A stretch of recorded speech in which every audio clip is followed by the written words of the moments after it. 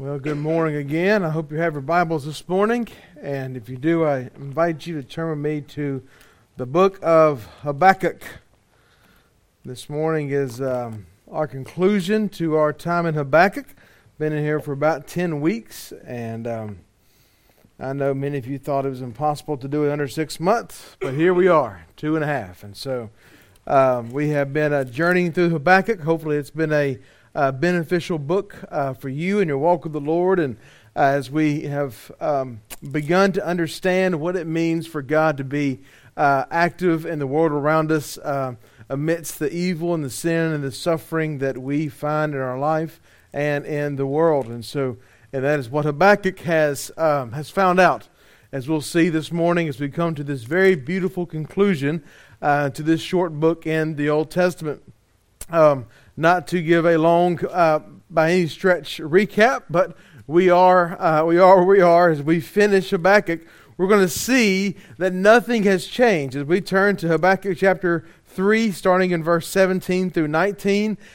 This is kind of the second part of last week, and even the song we just sang, which is from Psalm 130, from the depths of woe, is that what it's called, I believe, is we see that even in verse 16, as Habakkuk is kind of coming full circle, if you will, or really a 180, that if you go from chapter 1 there, Habakkuk started off the book with 2 complaints, and he was very hot, he was very perturbed, he was very bothered by all the evil that he saw around him, especially in Israel.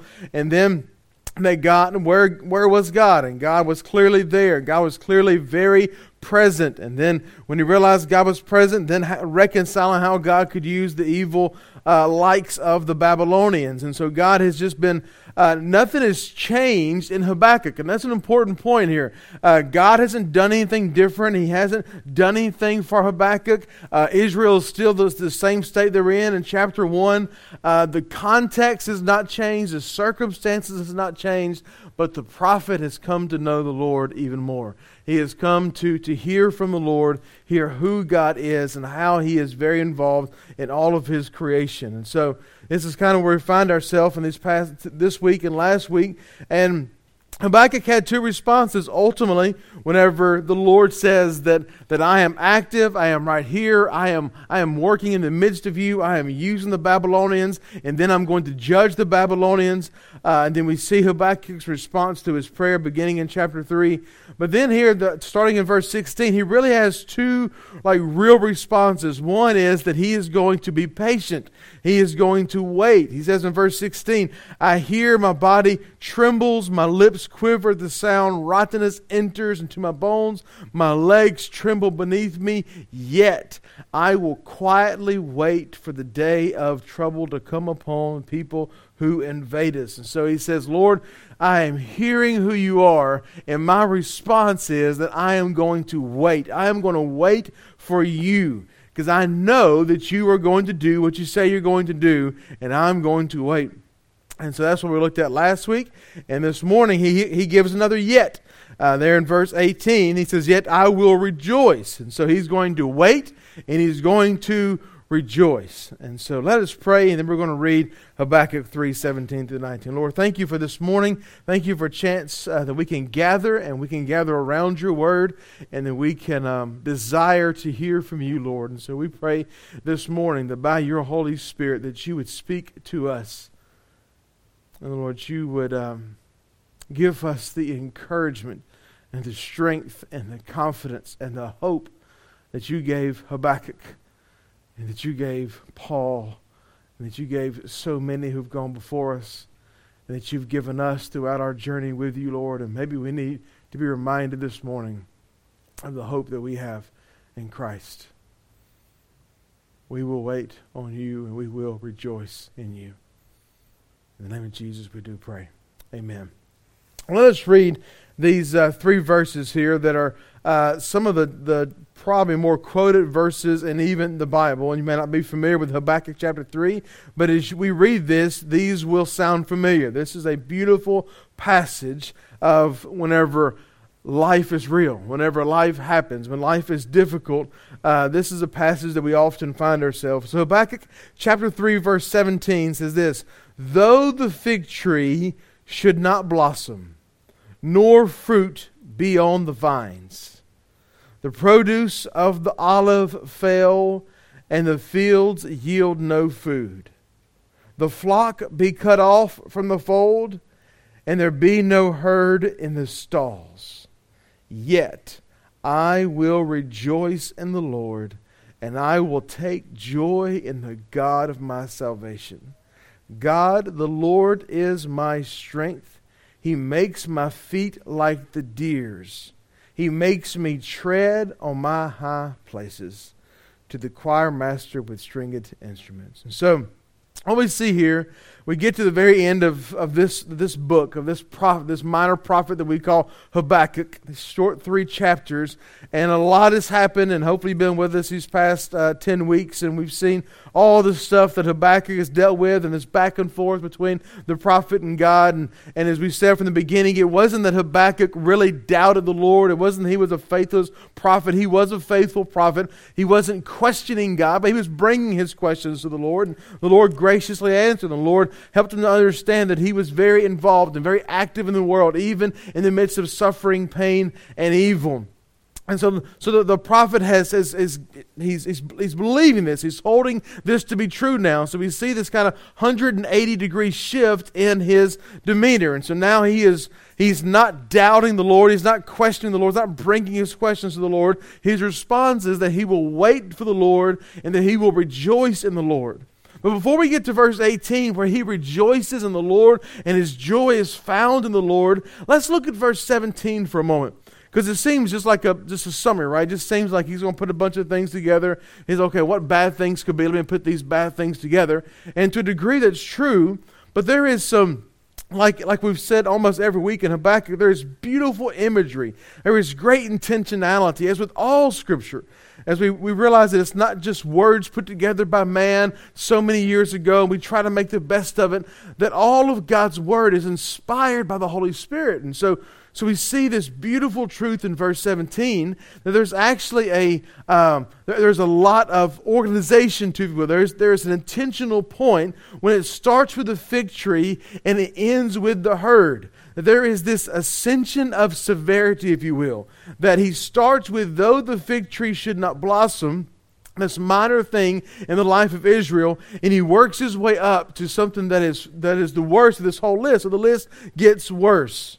And so he starts with the, I can kind of deal with it, to, I can't live under this. And so let's start real quick with figs there. It says, though the fig tree should not blossom. Now, if you've read through Scripture much, and if you're a student of God's Word, you know the fig tree keeps popping up throughout the Bible. And specifically, there are 2 things that the fig tree is known for. One is, maybe you haven't heard before, but it's a delicacy. The fig was in Israel. It was something they liked to eat. It was their oatmeal cream pie, right? It was something they wanted to grab and they could enjoy, and it was something that was a treat for them to be able to eat and to take.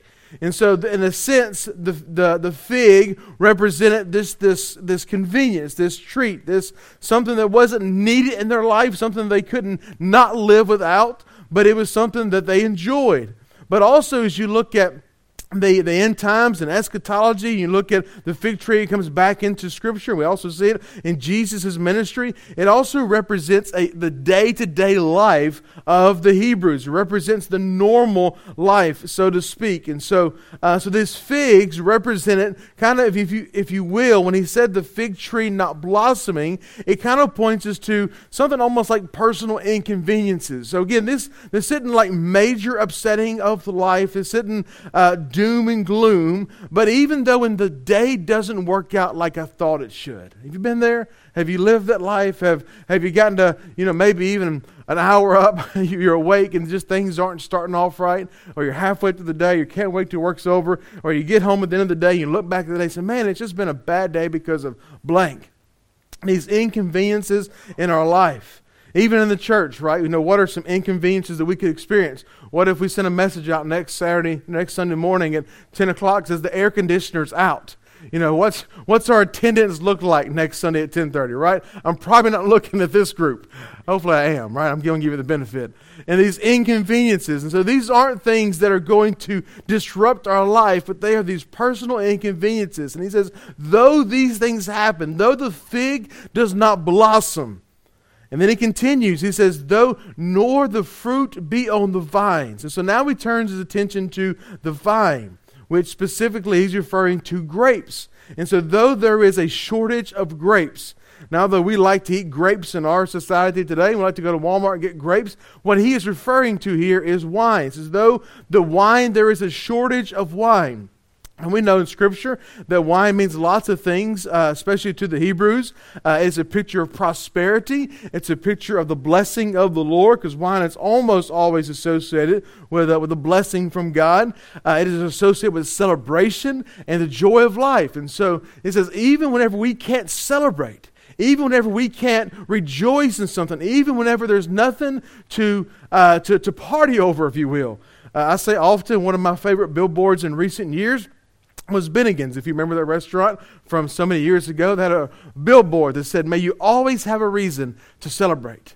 And so what Habakkuk's saying here is, even when there's no reason to celebrate, even whenever things are getting so bad that it's not just the inconveniences that are hindering us, but even whenever the vine is empty, whenever there is no wine in the cellar, whenever the blessing of the Lord does not really seem to be upon us, we are going to wait for God and rejoice in God.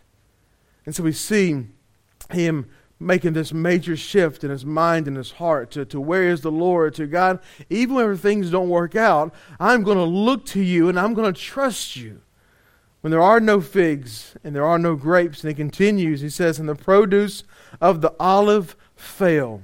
When the produce of the olive fail. And what the olive produces, especially that was needed for the culture of the Hebrews in ancient Near East, was oil. And this olive oil was used for cooking and for even lighting their lanterns and providing them light whenever the sun went down. And so it became as you see, he's kind of he's upgrading his issues, if you will. He is saying, Lord, when things get worse, so now whenever we can't cook our food and we can't light the way and we have, and things just get dark in our life and things are not easy for us anymore and things become even more difficult, we are still going to wait quietly for you and rejoice in you and take our joy in you. And even in our current economy now, we understand shortages. We understand comforts that we take for granted that are no longer available at times. And we kind of go in and out of these shortages. And so it's even whenever there's a shortage, even whenever things aren't like they should be, we're still going to look to you. And so you'd say, okay, that's enough, right? We've taken away the figs, we've taken away the wine, and we've taken away the oil for the lamps, and we've taken away the ability to cook. But he says it's going to get worse. Or if it gets worse, or though it gets worse, we're still going to look to you. Not only the fig not blossoming, not only the fruit not being on the vine, not only the produce failing of the olive, but in the fields yield no food.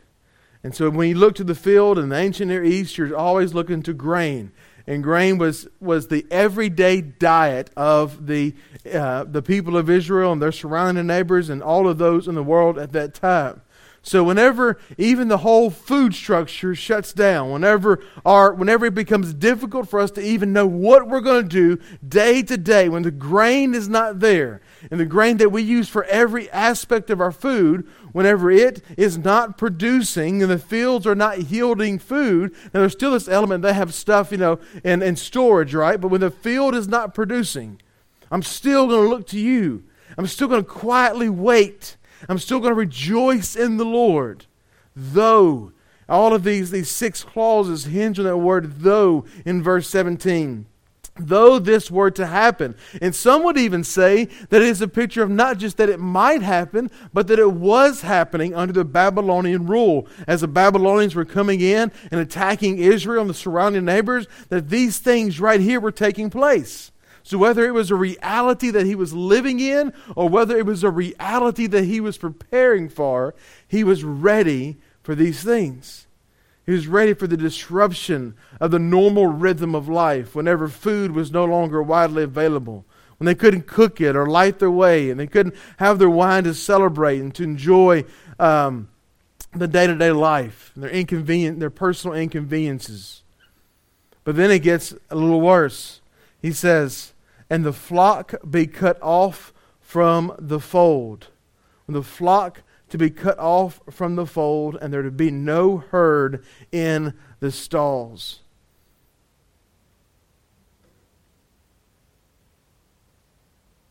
I feel like I missed something right there. Produce, the olive fail, and the fields yield no... I'm sorry, my brain just skipped. Y'all bear with me here. And so we see this picture of this grain, we see this picture of the fields. And specifically in those fields, kind of the fields and the grain are somewhat connected there, but it's a picture that all food is now no longer available. It's this picture of provision being shaken. So whenever the prophet is going through this, he's coming to a point where now there is no provision, there is no food. Like we have nothing. We're left hungry. He says, even then we will look to the Lord. Even then we will trust Him. Whether it's their everyday rhythm being messed up or all their substance of food. And even for this specifically, as you would think about Israel as a country, it was even a picture of starvation. When the fields were to be found empty and the storehouses to be found empty, it was a picture of starvation. They didn't call another country and say, bring us in more food. They couldn't go on Amazon and buy more food. They had to have all the conveniences that we have today. Whenever it was gone, it was gone. So it says, though that happens, though the flocks be cut off, and though the fields yield no food, and the produce and the olive fail, though all these things be, we will look to and trust the Lord. And then he turns to the animals, as though the flock be cut off from the fold, and there be no herd in the stalls. And kind of comes to the worst part of this progression, if you will. That this was the largest economic disruption in this whole thing. That they use animals for everything. They use animals for their skin. They use animals for milk. They use some of the animals for meat. And so with the fields gone and the olive oil gone and the grapes gone, now it says, even if you take our herds, even if there is complete, total economic collapse, even if everything we know in life is no longer, we're still going to look to the Lord. How can you say that, right? How can we can read Scripture and we can think this is from 3,500 years ago. And it gets kind of lost on us. But how can we echo the same words of Habakkuk here? If everything in my life fails, if everything from the smallest inconveniences that upset me and drive me crazier than it should, to every aspect of my life, to my provision and my job, my family, and my health, and the health of my family, and my sanity, if it all collapses, if everything that I know that is to be good is no longer good, can I still trust the Lord? Can I still wait and be patient on Him? Can I still rejoice in Him? Can I still take joy in the God of my salvation? Habakkuk says yes. And any one of these would be difficult enough, right? You take any one of these, the figs, the grapes, the olives, the grain, the fields, the herds, any one of these would be difficult enough to find contentment in. I mean, let one thing happen in your life that you weren't expecting, and are you going to be content or are you going to grumble? I mean, more than likely you're going to grumble, right? But imagine all 6 of them. Imagine your life as you know it collapsing. All these things happen. And the people of Israel were experiencing this, both now and it was about to get worse for the next 5 or 6 decades as they waited on the Lord. And they would live through this. And the remnant of Israel, the faithful, the elect of God, would not lose hope as they continue to look to the source and strength of their hope that was found outside of their circumstances. So how do we do this as well? How do we not just live through adversity, but how do we thrive through adversity? It takes more than the American spirit.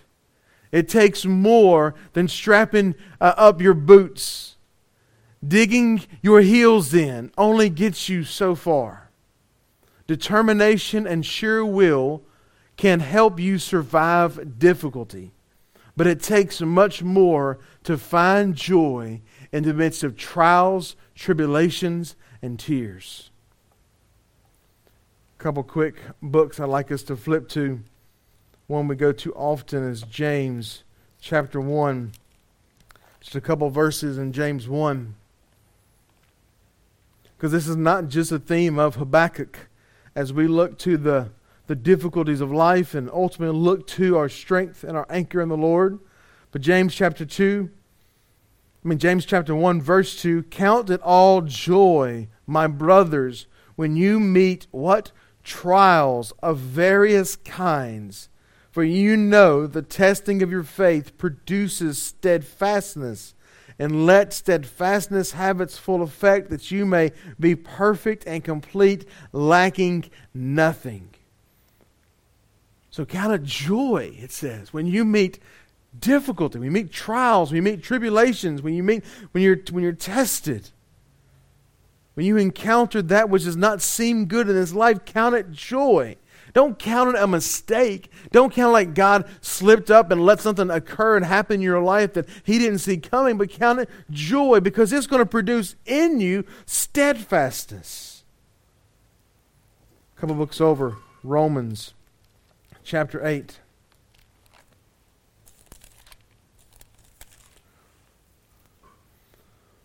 Romans chapter 8. We'll just start in verse 31. Just such a beautiful passage here. Romans 8:31. What then shall we say to these things? If God is for us, who can be against us? He who did not spare His own Son, but gave Him up for us all, how will He not also with Him graciously give us all things? Who shall bring any charge against God's elect? It is God who justifies. Who is to condemn? Christ Jesus is the one who died, more than that, who was raised, who is at the right hand of God, who indeed is interceding for us. So in the midst of our difficulty, Christ is there interceding for us. And He says in verse 35, who shall separate us from the love of Christ? Shall tribulation or distress or persecution or famine or nakedness or danger or sword? As it is written, for your sake we are being killed all the day long. We are regarded as sheep to be slaughtered. Now in all these things we are more than conquerors through our American spirit. No. We are more than conquerors through our sense of ingenuity. No. We are more than conquerors by our life's experience and our ability to fix our own problems. It's silly, I realize. But we are more than conquerors through Him who loved us. So we are more than conquerors through Christ. For I am sure that neither death, nor life, nor angels, nor rulers, nor things present, nor things to come, nor powers, nor height, nor depth, nor anything else in all creation will be able to separate us from the love of God in Christ Jesus our Lord. And if we're honest, isn't that what we feel whenever we're in the midst of tribulation? When we're in the midst of suffering, we're in the midst of a part of our life where we feel like we're disconnected from the Lord, that something has disconnected us from God? Which has nothing has the ability to do that. No change of circumstance, no change of health, no change of anything. No change of prosperity.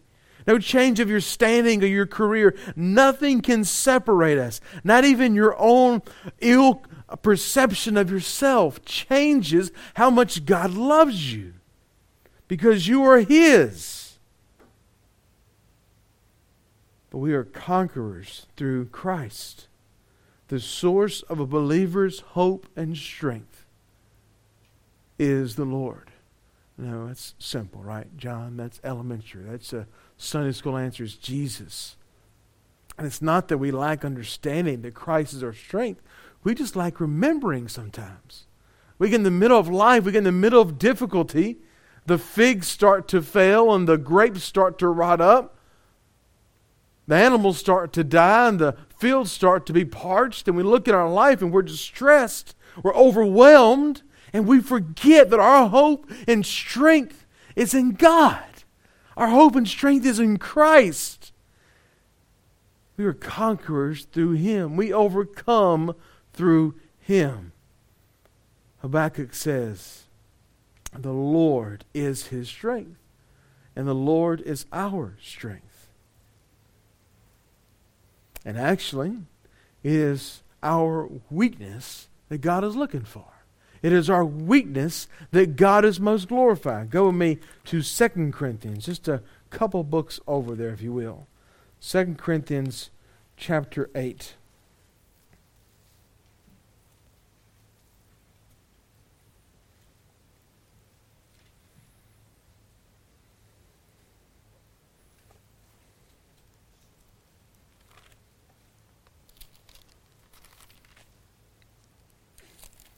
I thought I wrote the wrong reference down. 2 Corinthians chapter 12. Let's try that one. 2 Corinthians chapter 12. We'll start there in verse 8. Paul is talking about this thorn the Lord has given him in his life that's created difficulty and pain and suffering. He says there in verse 8, 3 times I pleaded with the Lord about this, that He should leave me. So, Lord, take this suffering away. But in verse 9, but He said to me, my grace is sufficient for you, for my power is made perfect in weakness. Therefore, Paul says, I will boast all the more gladly of what? Of His strengths, of His ability, of His accomplishments, no, of His weaknesses, so that the power of Christ may rest upon me. For the sake of Christ, then, I am content with weaknesses, insults, hardships, persecutions, and calamities. For when I am weak, then I am strong. So these trials that we find ourselves in, these difficulties we find ourselves in, these moments of suffering that we find ourselves in, even if it's for weeks, months, years, even if it's for, you can't remember how long you have suffered in a certain way, it is our weaknesses that Christ is glorified. He's not glorified in our strength. If we could do it, we wouldn't need Jesus. If we could do it, people could look at us and say, wow, look at John, how great he is. But it is in our weakness that Christ is exalted. The source of a believer's hope and strength is Christ. The hope that we have in weakness is Christ. And so whenever Habakkuk, whenever he comes to the end of this book that he is writing inspired by the Holy Spirit, he says, though it all falls apart, though when the wheels fall off the car, though whenever everything goes exactly the opposite the way we think it should go. Now, we read last week, 2 weeks ago, whenever our graduates were recognized, we read Jeremiah 29:11, right?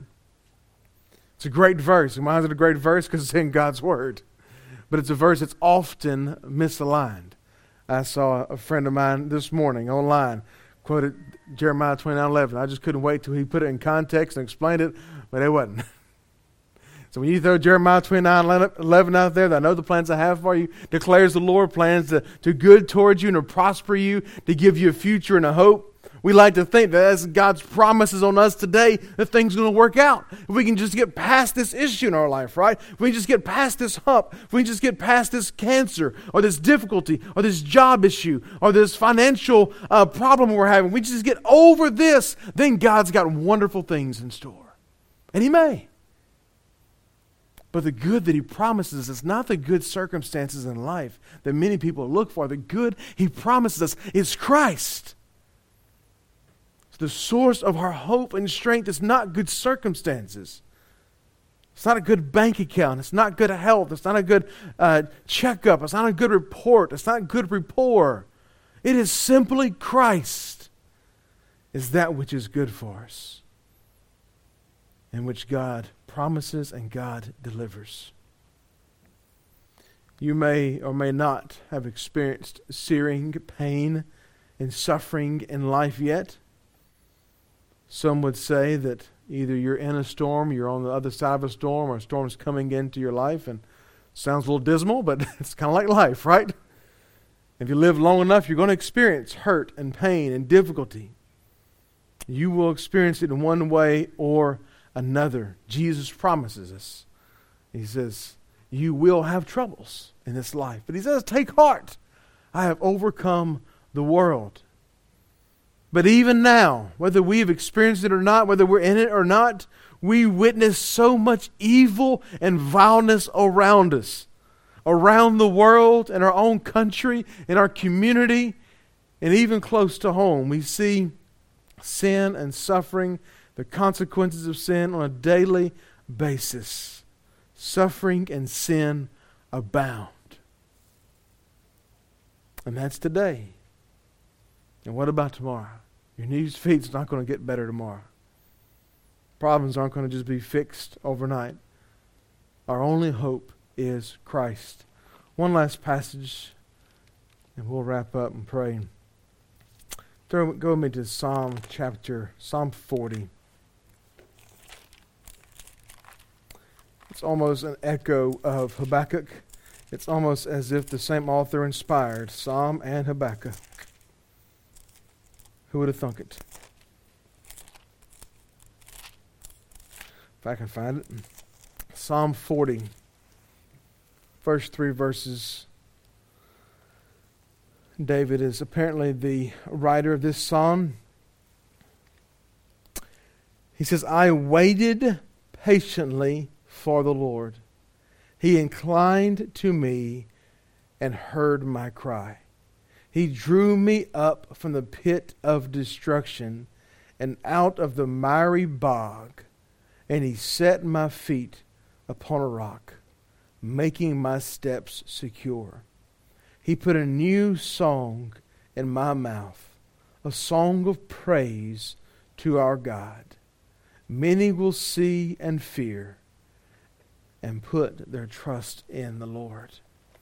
And when you go back to Habakkuk, you see the same prayer, you see the same response, that Habakkuk is going to quietly wait on the Lord, and he is going to sing his praises to the Lord. And there in verse 19, he says, God the Lord is my strength. He makes my feet like the deer's. He makes me tread on high places. And there's this picture in the world of deer, if you will, that they have sure footing in difficult places. And so he's going to make me like the deer who has this sure footing. And what is this sure footing? Habakkuk knew in part. He knew that God would provide. He knew the Messiah was going to come. He knew God was going to redeem his people. But we know in full. We know Christ. We can look to Christ, and he is our sure footing. And so as we walk through this life and its difficult days, as we face the struggles that we face, that we seem like we're all alone, may we look to Christ. May we join with Habakkuk, and may we join with David. May we join with Paul, who all say the same, that we will quietly wait on the Lord. And that we will rejoice in him, and that our joy is not found in the circumstances of this life, but our joy is found in the certainty of Christ. And as believers, as the remnant of God, as those who have truly looked to Christ, we should navigate these difficult times in the world around us in such a vastly different way than those without hope. And as we come to the Lord's table this morning, we come to the table as those with hope. And so I encourage you to be reminded this morning that we are a people of hope. And then we would talk to our coworkers, our friends, our family, and then we would talk to them as people of hope, pointing them to our great hope. Let us pray. Lord, I thank you for this morning. I thank you for your great grace and your mercy. I thank you, Lord, that you have revealed to us Christ and that you have sent Christ. And then in our weakness, he is made strong. Thank you, Lord, that you bid us come. And so, Lord, help us not to be overwhelmed with the circumstances of this world, with the news that we hear, of that which we deal with on a day-to-day basis. May we be overwhelmed with your hope and your strength, your providence. May we look to you. As we come to this table, Lord, may we be reminded of all that you've done for us in Christ.